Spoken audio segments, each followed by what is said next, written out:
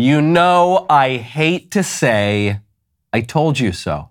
You know how much I hate to say that. But one of the things that I've told you on this show is that the difference between a conspiracy theory and the truth is about 6 to 9 months.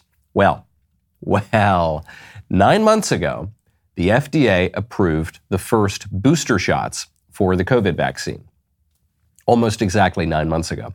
At the time, I made fun of the booster shots because I knew that they were not going to do what the libs told us they were going to do. I knew that because the vaccines themselves, the first shots, didn't do what the libs told us that they would do, namely to prevent infection and transmission of the virus. If the vaccines had done what they were supposed to do, we wouldn't have needed the boosters. When I doubted the vaccines, I was called a conspiracy theorist. Then, almost exactly 9 months after the vaccines came out, we got the boosters. And when I doubted the boosters, I was called, you guessed it, a conspiracy theorist. And now, 9 months later, we get this headline. Why boosted Americans seem to be getting more COVID-19 infections. This is from CBS News. They say that as COVID-19 cases began to accelerate this spring, federal data suggest the rate of breakthrough COVID infections, it's always breakthrough. Everyone's getting it, but it's breakthrough. The rate of breakthrough COVID infections in April was worse in boosted Americans compared to unboosted Americans. That's really strange, and they make a point to say, though rates of death and hospitalization remain the lowest among the boosted. Okay, but the cases, they're more prominent among the boosted than the unboosted. The new data do not mean booster shots are somehow increasing the risk. No. Ongoing studies continue to provide strong evidence of additional protection, blah, blah, blah, blah, blah. Instead, the shift underscores the growing complexity of measuring vaccine effectiveness at this stage of the pandemic. It's the growing, when they get everything wrong, that's just evidence of the growing complex. It's so complex, you probably wouldn't understand it. Except you did understand it, and I understood it. Wasn't complex to us 9 months ago, isn't complex to us now. As simple as this, they were wrong about everything. That's it. It's actually pretty simple if you realize they're wrong about everything. If you still trust our pretentious ruling class, I can't help you. I'm sorry, I can't help you. It is not just that COVID has proven their idiocy. These are people who believe, who say with their very own voices that babies are not babies. These are people in their genius lab coats with their stethoscopes who say that men are actually women, secretly somewhere deep down. These are people who tell you not to let monkeypox interrupt your gay orgies. You're hearing this from public health officials at fancy places. These are some of the most radical, least logical people on the face of the earth. And if you want a good rule of thumb to protect yourself and the public health, whatever these people tell you to do, you are probably better off doing the opposite. I'm Michael Knowles. This is The Michael Knowles Show.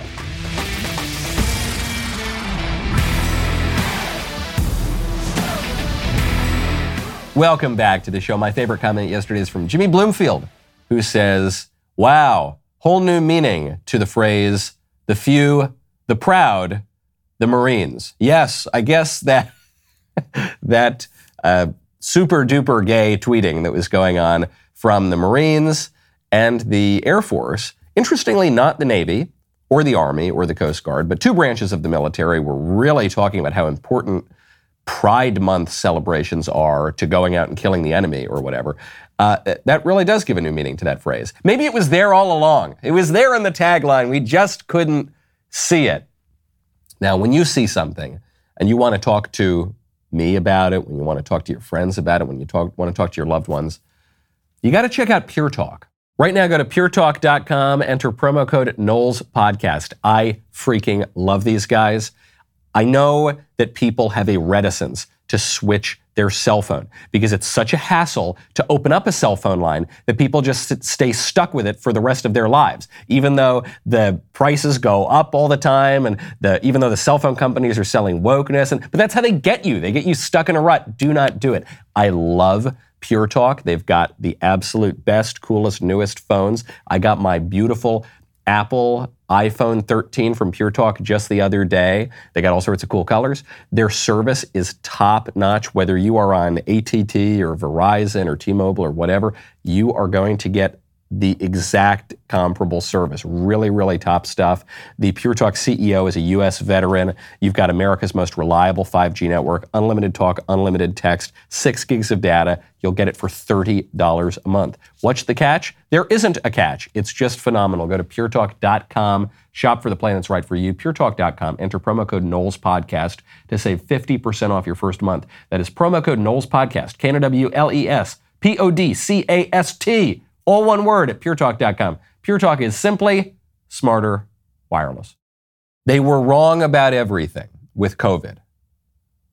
I really want to drive that point home because at the time, 2 years ago, more than 2 years ago now, 2.5 years ago almost, when COVID really started cropping up, a lot of conservatives went along with it. And I understand. It was a once-in-a-generation kind of political operation, and you had all the fancy people in the lab coats, and even a lot of elected Republicans went along with it. And so, although some conservatives had a little bit of trepidation about giving away all of our political rights and upending our whole way of life because of this mysterious virus, people gave the public health establishment the benefit of the doubt. Some of us were a little more skeptical. Some of us said, I don't know. The measures that they're calling for don't really seem to be backed up by the data. The new measures, like everyone wearing the masks, well, just a week ago, the public health people were telling us that the masks don't work. That doesn't... Hold on, you're telling me standing 6 feet away from someone, that's really going to protect us? That doesn't seem very likely. Hold on, the virus mostly affects elderly people and people with weak immune systems. So why are we locking little kids who are otherwise... All these questions, right? They never had a good answer, and the establishment would change its answer every day. And as the whole thing dragged on, more and more people began to understand, oh, this is a farce. This is preposterous. The emperor has no clothes. So the next stage of that was a couple of months ago when COVID was killing Democrats in the polls. All of a sudden, they started to take their foot off the accelerator just a little bit. They realized this was going to really hurt them in the midterms, so they said, okay, hey guys, we're going to move on now. This is great. Biden beat COVID. Okay, this is awesome. But I said, watch out. They're going to bring it back. And they're going to bring it back. The way you know they're going to bring it back is because they're not getting rid of the emergency authorization, the national emergency authorization. They're still fighting tooth and nail to keep the vaccine mandates in. They're still fighting tooth and nail to keep the mask mandates in. So they might be pulling away from the enforcement right now, but they're keeping all of the power, all of the potential power. And that's what we saw yesterday. The COVID coordinator at the White House, not Dr. Fauci, he's some other guy because Fauci was killing their poll numbers, so they put him into witness protection for a while. This new guy, the new Dr. COVID, shows up to the White House. He's asked a very simple question, which is, okay, we're over 2 years into this thing. Can you say definitively that the White House is going to support opening the schools in the fall for all the students? And the COVID coordinator is not even able to get his answer out. Doctor, do you believe all schools will and must be open this coming fall? Yeah. You have to go. I enforce. He has to go. Sorry, We're we're over. Thank you. Sorry. Sorry, you got to go. Hold on. And there she is, Karine Jean-Pierre, the press secretary, walks up. No, he can't. There's not enough time to answer that really basic question that requires a one-word answer. Is yes or no? And obviously the answer should be yes. No, okay, get out of here, you. Get out of here. All right, so anyway, what were we talking about? Yeah, okay, moving on, nothing to see here because the White House doesn't want to commit to that because the potential for the COVID lockdowns gives the ruling class a lot of power. It gave them the power, most notably in 2020, to change all of the election rules. You would not have gotten the widespread mail-in ballots, the huge expansion of election day to election season, the not even just the mail-in ballots, but the widespread mailing of the ballots to the voters without the voters requesting them themselves, in some cases in direct violation of state laws and the state constitution. You wouldn't have had any of that without COVID. And specifically without the lockdowns that allowed the public health officials and the politicians, but I repeat myself, to change the way that we all operate in society. So they're keeping that in their quiver right now. And as the polls continue to get worse for Democrats, they'll probably need to go back to that old playbook. It's both ignorant and cynical. It's somehow both ignorant and cynical, right? The ruling class doesn't know what it's talking about. The ruling class has gotten pretty much everything wrong about COVID if they were being sincere and above board. But also they don't care. They don't care about the truth. That's what cynicism is when you don't care about the truth. When Jesus says to Pontius Pilate, I am the truth, and Pontius Pilate shrugs his shoulders and says, what is truth? That's cynicism. And that's what you get from the White House, certainly, but also from the public health establishment. When Dr. Fauci says, don't wear the masks don't work. And then 2 seconds later, he says, wear the masks, you have to wear the masks are very effective. And that could just be incompetence. That could just be ignorance. But he shows you later on it's cynicism because he says, yeah, look, when I told you not to wear the masks, I wanted to save the masks for all my friends in public health. So I lied and told you that I misrepresented my opinion on the masks to you so that you wouldn't go buy them. But then when I saw there were enough for my friends, then I told you to go buy them and I changed my opinion. That's cynicism. That's where you frankly can't even tell the difference between truth and lies. All that matters to you is the implementation of your agenda. All that matters to you is the exercise of your will. That's what you're getting from the White House right now. That's what you're getting from the political establishment. And it's not just on COVID. COVID is the least usual, the most unusual, and most annoying version of this.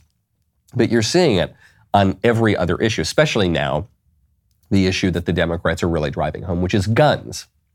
The Democrats have focused on the mass shooting in Texas as an opportunity to drive home their agenda about guns, even though the gun agenda that they're driving would not have stopped that shooting or any other big shooting in recent years. There's no evidence whatsoever. Even the Washington Post fact checkers admit that, at least for the earlier shootings, I don't think there's been a fact check on this one, but for the earlier mass shootings that we've seen in recent years, none of these gun control proposals would have changed anything. But the Democrats don't care because what they're after is not to prevent these kinds of particular incidents. They don't really care much about these incidents at all. They're just trying to pursue the same old agenda that they've had for decades. Now, when you want to protect yourself, not just your community, not just your way of life, but your home, you've got to check out Ring. Right now, go to ring.com/Knowles. It's the summer. Summer is busy. People travel. I'm traveling. I'm always on the road. Sometimes I'm there with sweet little Elisa and the baby. Sometimes they stay home. I go on the road. You want to be able to protect your home wherever you are, whether you're in the home, whether you're outside the home. You can do that with Ring. You know you can do that with the Ring Video Doorbell, you know, that you can see and speak to whoever is at your doorstep, no matter where you are on Earth. You know you can do that with Ring Alarm. Protect your home from freeze, fire, flood, from the bad guys. Keep an eye on your windows, on your doors. But have you gone pro? Have you gotten the Ring Alarm Pro yet? You got to go pro. CNET calls Ring Alarm Pro a giant leap for home security because Ring Alarm Pro allows you to protect your physical home and your virtual home, your digital home, your data. You live so much of your life online. Make sure you protect your data with a Wi-Fi protection you get from Ring and the physical protection you get from Ring. It's just a phenomenal service. The cost is extremely low. Go to ring.com/Knowles. That is ring.com/Knowles. Ohio just voted to approve a bill to arm teachers. This is going to be a controversial bill because the Democrats hate guns. And the Democrats want to get rid of guns, and a bill to arm teachers is going to encourage people to have more guns. If any, either it'll keep the gun number about the same, or it will increase the number of guns out there. And so the Democrats are very upset about this. But this is a very good law. The Ohio Republican Governor Mike DeWine is expected to sign this bill that the GOP-led legislature passed. This is a good bill. Here's how you know it's a good bill. For a moment, take away every preconceived desire that you've got in politics. All the rules you want, everything you want to change, just take that away and just focus for 1 second on a school. You've got a school, two schools. You got one school where the teachers and the staff are permitted to carry guns. And you don't know which teachers are exercising that right and which teachers are not, but you know that there are going to be guns in this school. Then you got a school that's a gun-free zone, where you know no guns are allowed anywhere around that school. Maybe a resource officer is allowed to carry one, maybe. Which school do you think is more likely to be shot up by a lunatic? Which one? The one where you don't know if you bust into that school with a gun, if you're going to be taken out by that guy or that guy or that guy or all of them at once? Or the school where everyone's a sitting duck? Obviously, it's the former, regardless of what you think about guns. Second step, are school shootings being carried out by teachers with their guns? Are school shootings being carried out by aides with their guns? No, the school shootings are always carried out by crazy, weirdo students, many of whom show a lot of warning signs that are completely ignored because often of political correctness and because of neglect and because of inefficiency and sometimes corruption at the schools. But what we know for sure, that's a separate issue, what we know for sure is the school shootings are not being carried out by teachers with their guns or aides with their guns. So it's not going to increase the risk to students, and it is going to decrease the risk. If you want to reduce the likelihood of school shootings, there is no question arming or allowing teachers to arm themselves and aides to arm themselves would accomplish that. I don't see how you could argue otherwise. The only thing you could argue is, well, we don't want more guns out there. Well, guns are just bad generally, and so we want fewer guns, not more guns, so no more guns. But that's a totally separate, now you're just talking about guns in a way that is almost entirely unrelated to school shootings. So on this issue, the libs have to pick. They've got a very stark choice before them. Protect kids or pursue their mostly unrelated gun control agenda. They're mutually exclusive. And the libs are totally picking the latter, uniformly, almost, I think, without exception. And the Republicans are choosing the former. You might say, well, it's just because Republicans love guns. Yeah, Republicans do love guns. And they do. A lot of Republicans do, at least. Yeah, that's true. It's just because Republicans love their Second Amendment right. Yep, you're damn right we do. But that, again, that's sort of beside the point here. I'm not talking in the abstract. I'm not talking about some grand ideology. I'm just talking about the practical question. What is more likely to protect kids at schools? The shooter goes in and he doesn't know which teachers and aides have guns? Or shooter goes in, sitting ducks, he knows it's a gun-free zone? It's obviously the former.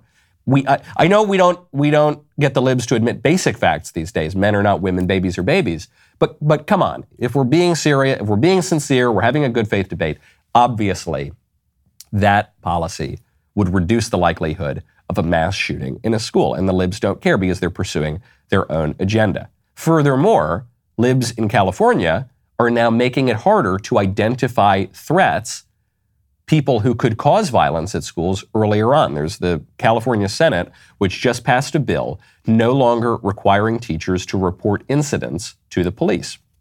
This is Senate Bill 1273.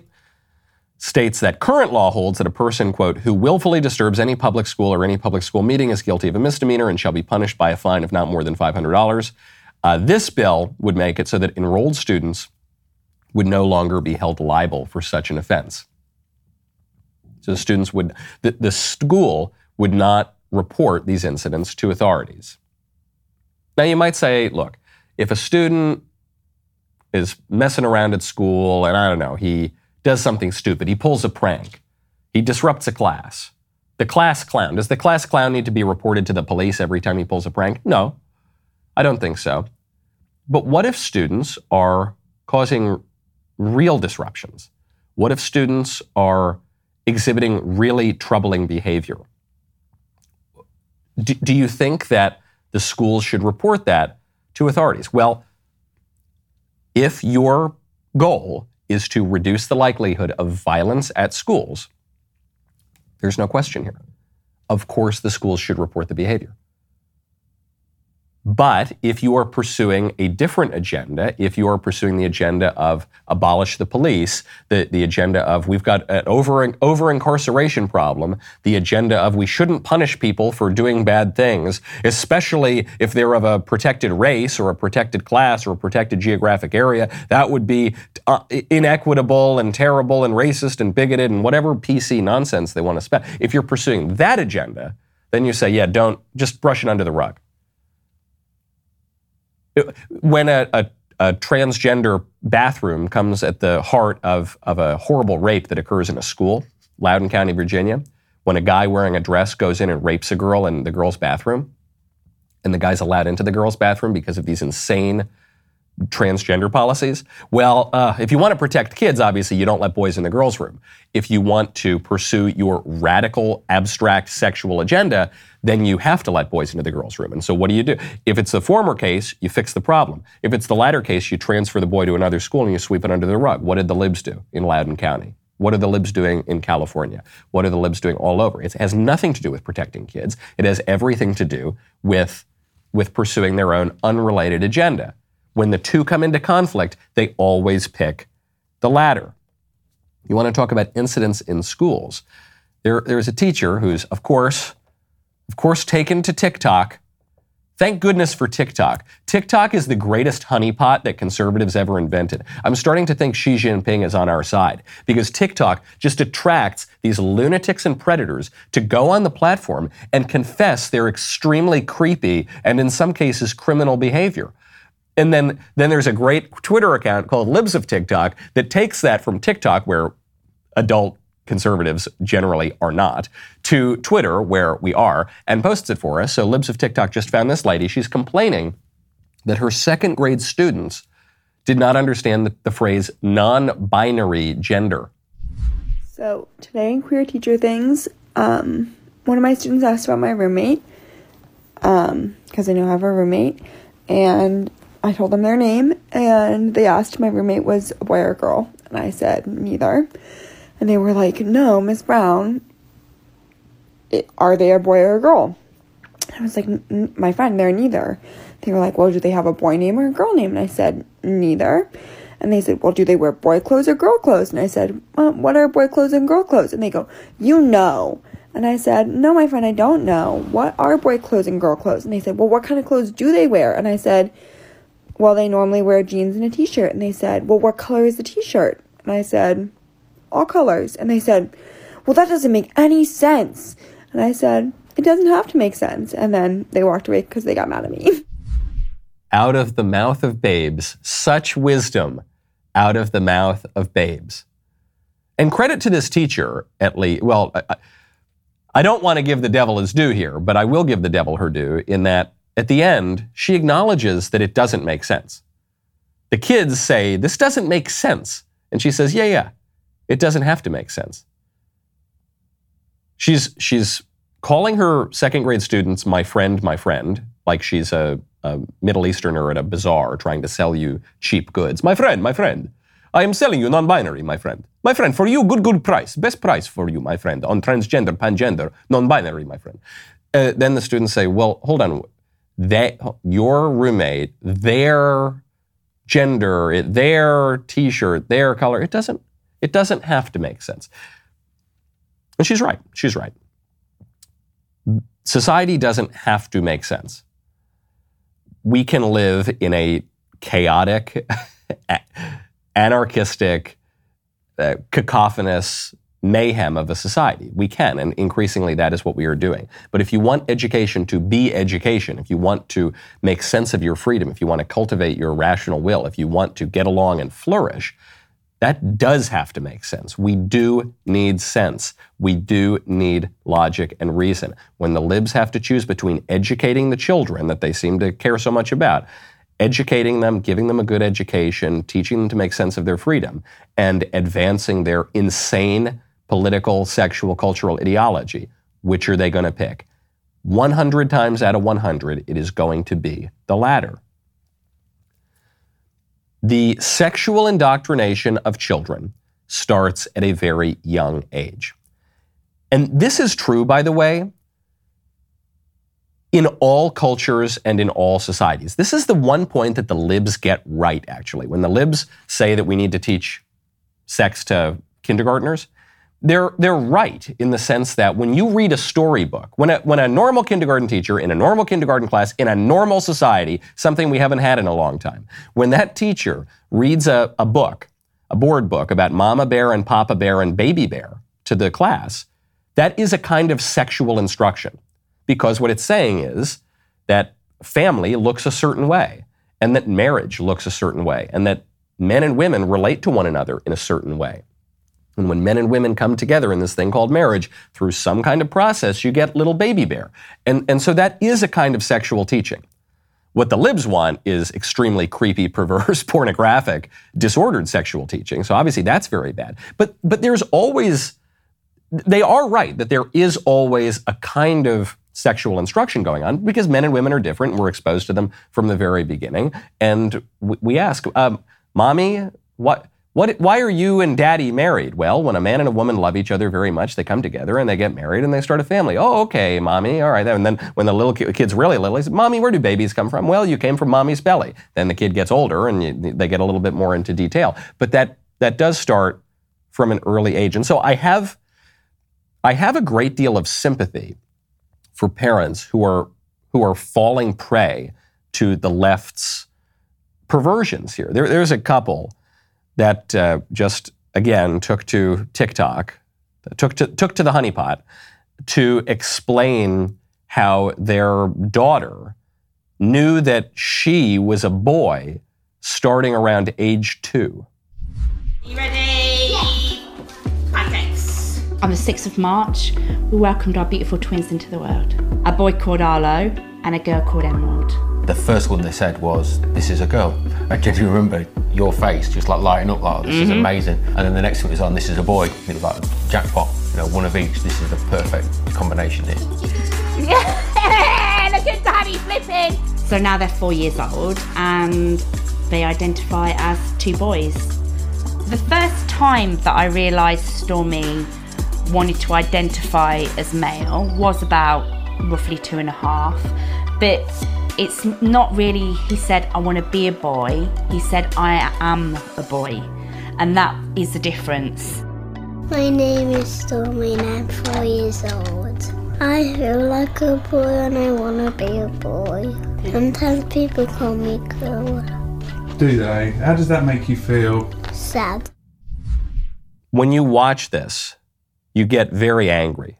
If you're a normal person, you can't help but get angry. You say, this poor kid, the kid can barely speak. He's a 4-year-old. He says, I'm a boy now. Or I said he because it's so confusing. No, she says, I'm a boy. And so you're telling me at 2.5, the baby knew that she was a boy. No, this owes to the confusion of the parents and the confusion of this culture.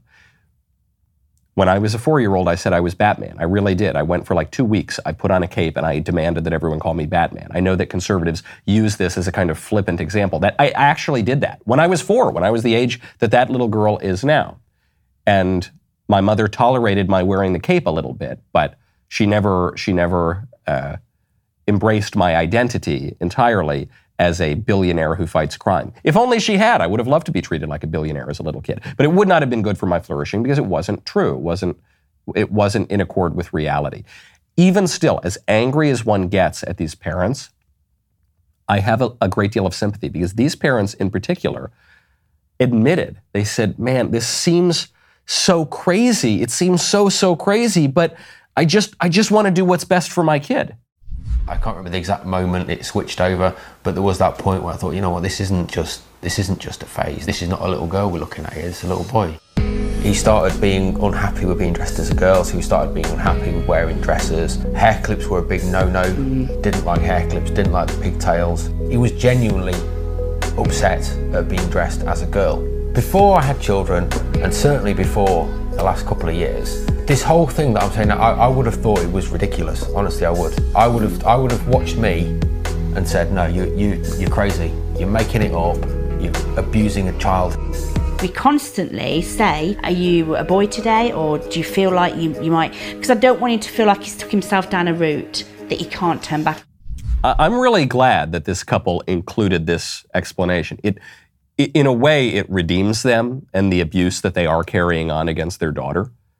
Because I bet there are a lot of parents who feel this way, who say, well, you know, my child has a little bit of a fantasy, but the culture tells me that if I don't affirm the fantasy, that I'm going to make my kid commit suicide. And that's what they tell you. They say if you do not affirm this child's fantasy, the kid's going to kill him or herself, and it's going to be your fault. And any parent will do anything to protect their kid. But the parents obviously have some trepidation here, and they say, but I don't want to put my daughter down a path, feel like she's gone down a path where she can't get back. But necessarily she will be, especially when kids are really, really little. Their brains are like sponges. They're so malleable. The more they behave in a certain way, the more they are going to behave in a certain way. That's true of all of us. That's just what habit is. But especially when you're a kid, you form habits much more easily and they can stick a lot longer. That's why it's so much easier to learn a foreign language when you're a little kid than when you're older. And so the longer that they do this, and then obviously if they end up using puberty blockers or cross-sex hormones or any of the poison that the psychos in big pharma and in the cultural left are forcing on little kids, then they're on a path where it's virtually impossible to get back. I just would encourage parents who are in this position, do not allow yourself to fall prey to the insane, psychotic, false emotional blackmail. Do not allow yourself to distrust your gut instinct. Your gut instinct is right. Even our medical establishment, certainly the cultural establishment, but even our medical establishment is completely without credibility. They are the emperor without clothes. They've proven that, I think, definitively over the last 2 years. And now it's no longer about making you wear some stupid cloth mask. Now it's about permanently destroying your little child's body. Do not believe them. Trust your gut. On this exact issue, Daily Wire has got a new documentary out that you have got to see. You know what I'm talking about? I'm talking about What is a Woman, Matt Walsh's documentary that is magnificent. Here's what people are saying about it. Ali Stuckey says it's compelling, funny, terrifying, but hopeful. Tim Pool says it's extremely well done and a must-watch. Megyn Kelly says the film has a very serious message, one you're going to want to hear. Molly Hemingway, the great Molly Hemingway, says it's funny and thought-provoking. Lauren Southern says it's a show and tell of crazy. And Steve Dace from The Blaze says it's a weapon of mass destruction in the culture war. But who cares what any of them say? I'm telling you, it's phenomenal. It's a phenomenal film. Matt does, I can't overstate what a great job. He does. These interviews are incredible. The guy flew to Africa to interview a tribe to ask them about transgenderism and non-binary. It's really good. And it doesn't just own the libs. It owns the libs with a purpose. And it's very serious. You're going to laugh. You're going to want to throw a remote at your TV. It's really incredible. So right now, head on over to whatisawoman.com. The movie is only for members, so you've got to go to whatisawoman.com, subscribe. You get 25% off your membership. We need your memberships. We need your subscriptions. That's how we can make more movies. Also, speaking of movies that came out on a totally different side of the cultural front right now, but I've been meaning to mention it all week, and I just have not had the time to. I also am in a movie that just came out. It's called Mass of the Ages. For those of you who are on the papist side of the audience, into a little potpourri now and again, and even for the non-Catholics who just want to see how our crazy culture got to where it is, and one of the biggest, least talked about aspects of that and changes that took place. It's about the old Latin Mass and how it all transformed after the Second Vatican Council. Right now it's on YouTube. I believe it's for free. It's called Mass of the Ages, Part 2. So go check that out, too. We'll be right back with a lot more.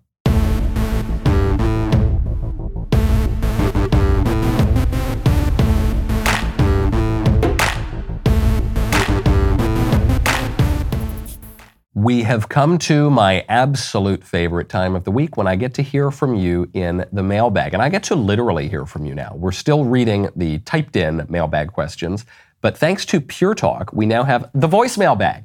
I love Pure Talk. I have my Pure Talk phone. I've got it all set up. I absolutely love it. They've got the best, latest, newest, coolest iPhones, whatever phone you want. The service cannot be beat. It is exactly as good as all the other top tier, really best services. You can get unlimited text, unlimited talk. You get 6 gigs of data. It's just a phenomenal service. You will save so much money on your plan. Go to puretalk.com. Enter promo code Knowles Podcast right now. On top of the amazing savings, you'll save 50% off your first month. People are always skeptical about switching phones. That's how the big, awful phone companies just get you stuck in a rut. So I promise you right now, go to puretalk.com. Use that code Knowles Podcast. You're going to love Pure Talk. Only subscribers can submit voicemail bags. So if you're not a member, head on over to dailywire.com/Knowles or use promo code Knowles for 10% off. Let's get to the first voicemail bag.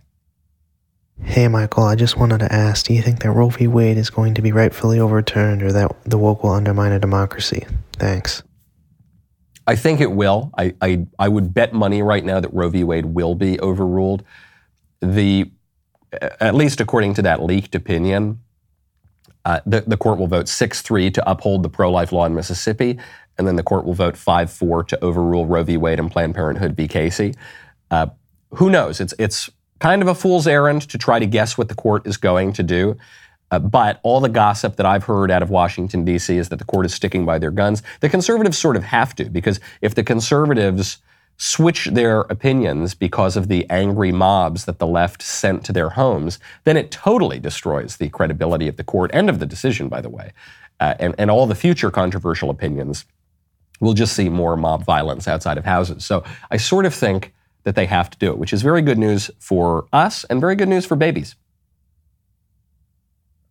Hey Michael, I hope you're doing well. My name is Laura and I work and go to school here in Nashville. So hey neighbor.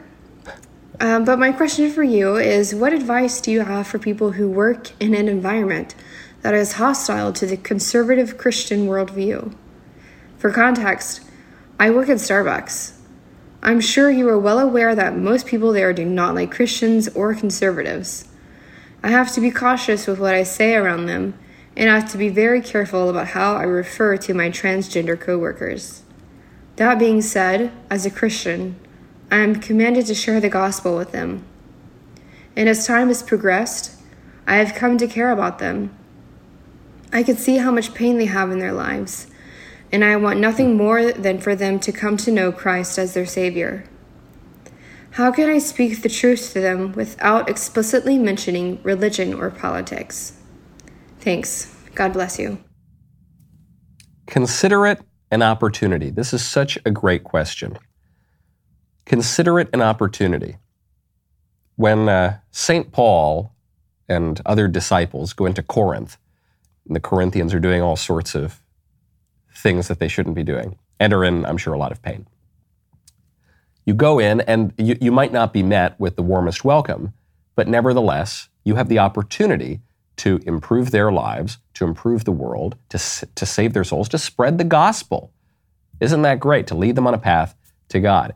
When St. Thomas takes a boat out, he shipwrecks on Socotra off the coast of Somalia in Yemen, and then goes on to India and spreads the gospel there, and then eventually gets killed and possibly eaten, I think. Ultimately, you could look at that and say, gosh, that sounds so terribly unpleasant. St. Paul getting beaten and knocked over the head and imprisoned, and ultimately, they end his life. But what a great opportunity to spread the gospel.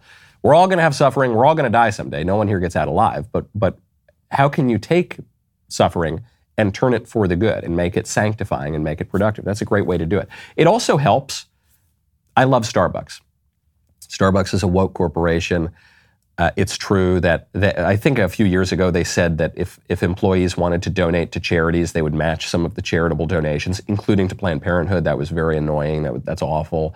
It's true that Starbucks signals all sorts of woke stuff. But first of all, so does pretty much every other company in America. So if you're going to say, all right, I'm in the middle of New York and I want to get a cup of coffee, but I'm not going to go into that store, well, then you can't go in anywhere, basically, because there are all of these woke corporations. And then you go into Starbucks, and I've had this experience. It's exactly what you're describing, where most people at Starbucks are kind of lib.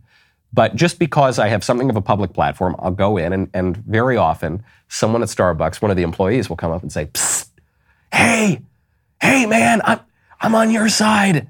I like the show, but these guys around me, they hate it, and I don't know how to talk to them. And it's like you got to do a secret handshake, like you kick your leg underneath a bathroom stall or something. We used to say friend of Abe out in Hollywood. That was the secret message that you were a conservative. Just like in the old days, gay guys would say they were a friend of Dorothy because it was oppressive, for gay people. You had to hide your true identity. So obviously that exists at Starbucks. But if you look at these people, as you say, as being just in pain, being confused, when you see someone with lots of crazy hair and lots of mutilations and kind of scowling and angry all the time, that person probably doesn't have their life in great order. You look at the conservatives, generally pretty happy and stable. You look at the libs, not screaming and shrieking. Just look at any pro-abortion or pro-life rally. Which side looks more normal? So you have an opportunity to spread some of that peace that you feel. Take that opportunity. It might be unpleasant for you, but embrace that. If you're saying, how do I avoid the unpleasantness? You're not going to. So just embrace it and kiss it up to God. Next question. Hi, Michael. Thank you for all you do, for speaking truth with compassion and care, and for evangelizing the Christian faith. My question for you is, as a practicing Catholic who I'm sure has many friends who are gay, how do you broach the topic of their dating lives if they bring it to you? As a practicing Catholic myself, who has many dear friends who are gay, and who also know my position on the proper order of marriage, I'm never quite sure how to broach conversations in which they bring up their dating lives and struggles and frustrations. So what advice would you have to respond with love and care while staying true to the Catholic teaching on marriage? Thank you. I usually just punch them. I just try to harm them, and I hit them over the head. No, I don't do that. You're right. I do have many gay friends. I am from New York.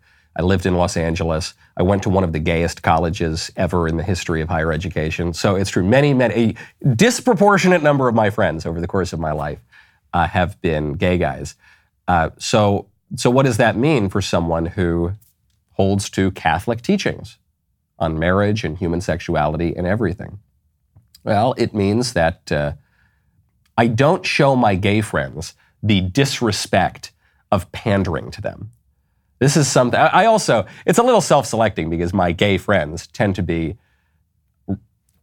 quite traditional. I know that seems like a contradiction in terms, but they get it. They're not in denial. They're not out there with crazy colored hair screaming, wearing leather vests at a pride parade jiggling for kids, down Fifth Avenue or something. We're just talking about guys who have unusual sexual attractions. And so I have gay friends who say, I'm just going to repress my sexuality, and I'm just not going to indulge in that, and I'm going to be celibate, and I'm going to remain chaste. I've got some gay friends who don't do that, who say, I want to be in a monogamous relationship with another man. I've got some gay friends who don't, who are big libs and who, I hope they don't get the monkeypox, but they've definitely continued to live more colorful lives in that regard. They know what I think. I'm not going to hide it from them. If they're willing to still be friends with me, even though I'm a Catholic, then I'm obviously willing to still be friends with anybody who is going to be respectful of that and thoughtful. But I think the reason that I described to you those different shades of gay is because, one, the gay community, LGBT, is not uniform. Okay? The Pride Parade wants to pretend that everyone is out there, like RuPaul trying to groom little kids. And that's not the case. People are working through their unusual desires. They're working through their struggles and things that they bear in different ways. And so what you can do, what I like to do, is I try to model behavior that I think is conducive to human flourishing and virtue.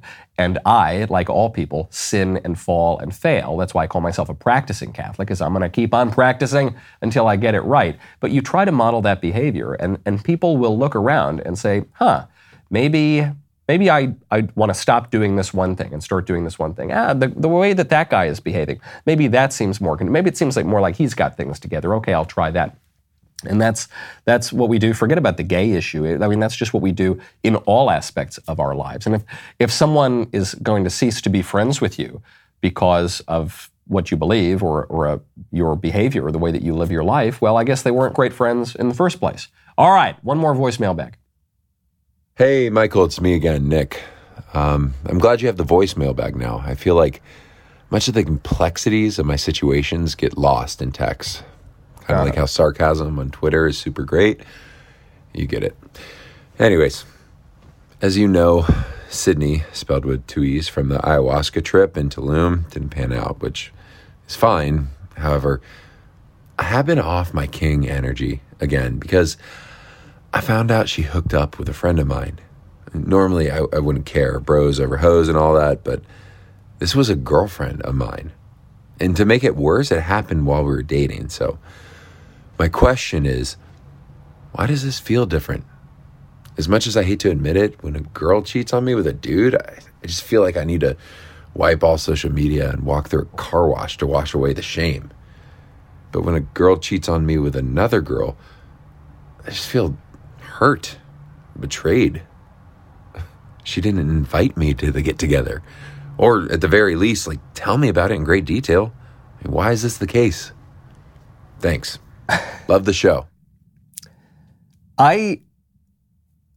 Thank you, Nick, for your question. I had this sense for a while that Nick was not a real person, or that Nick was multiple people, and that some of the audience members just decided to take on this character of Nick. And now I am hearing Nick's voice. And I suppose I still wonder that, but I'm hearing Nick's voice. And Nick does sound exactly as I would have imagined Nick to sound like.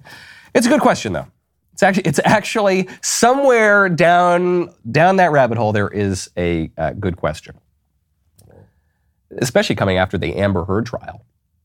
You know, Amber Heard was married to Johnny Depp, but previously, I guess she had been in this long-standing relationship with a woman, and she was very confused about these things. So, one, Nick, no, you should not be watching your girlfriend cheat on you, whether it's with a man or with a woman.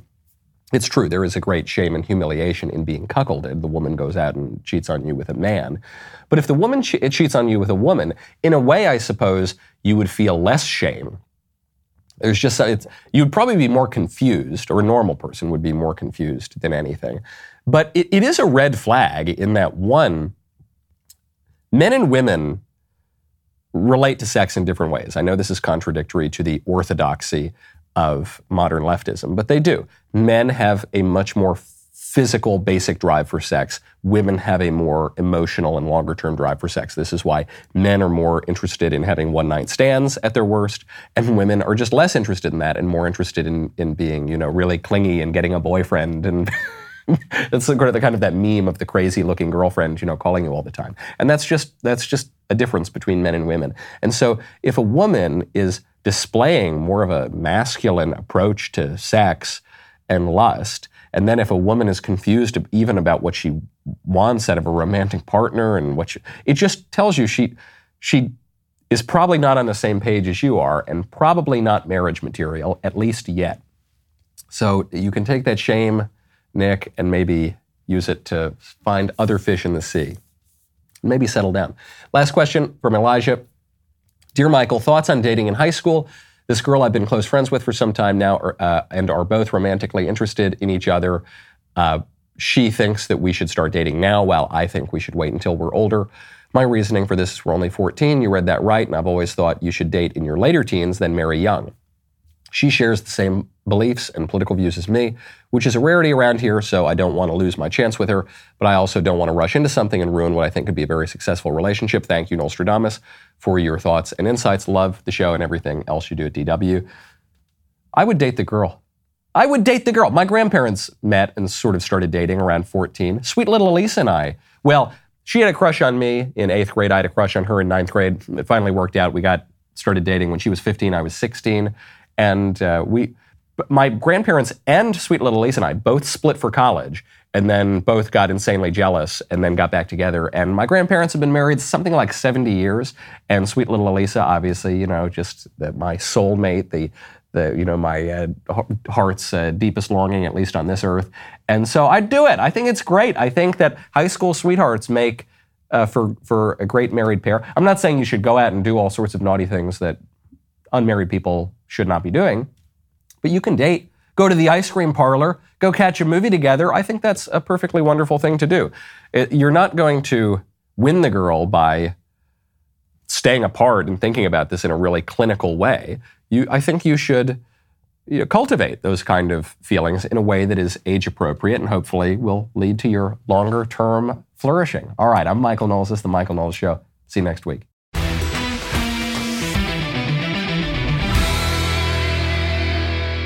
If you enjoyed this episode, don't forget to subscribe. And if you want to help spread the word, please give us a 5-star review and tell your friends to subscribe. We're available on Apple Podcasts, Spotify, and wherever else you listen to podcasts. Also, be sure to check out the other Daily Wire podcasts, including The Ben Shapiro Show, The Andrew Klavan Show, and The Matt Walsh Show. The Michael Knowles Show is produced by Ben Davies. Executive producer, Jeremy Boring. Supervising producer, Mathis Glover. Production manager, Pavel Vidovsky. Editor and associate producer, Danny D'Amico. Associate producer, Justine Turley. Audio mixer, Mike Coromina. And hair and makeup by Cherokee Hart. The Michael Knowles Show is a Daily Wire production. Copyright Daily Wire 2022. Hey everybody, this is Andrew Klavan, host of The Andrew Klavan Show. You know, some people are depressed because the Republic is collapsing, the end of days is approaching, and the moon's turned to blood. But on The Andrew Klavan Show, that's where the fun just gets started. So come on over to The Andrew Klavan Show and laugh your way through the fall of the Republic with me, Andrew Klavan.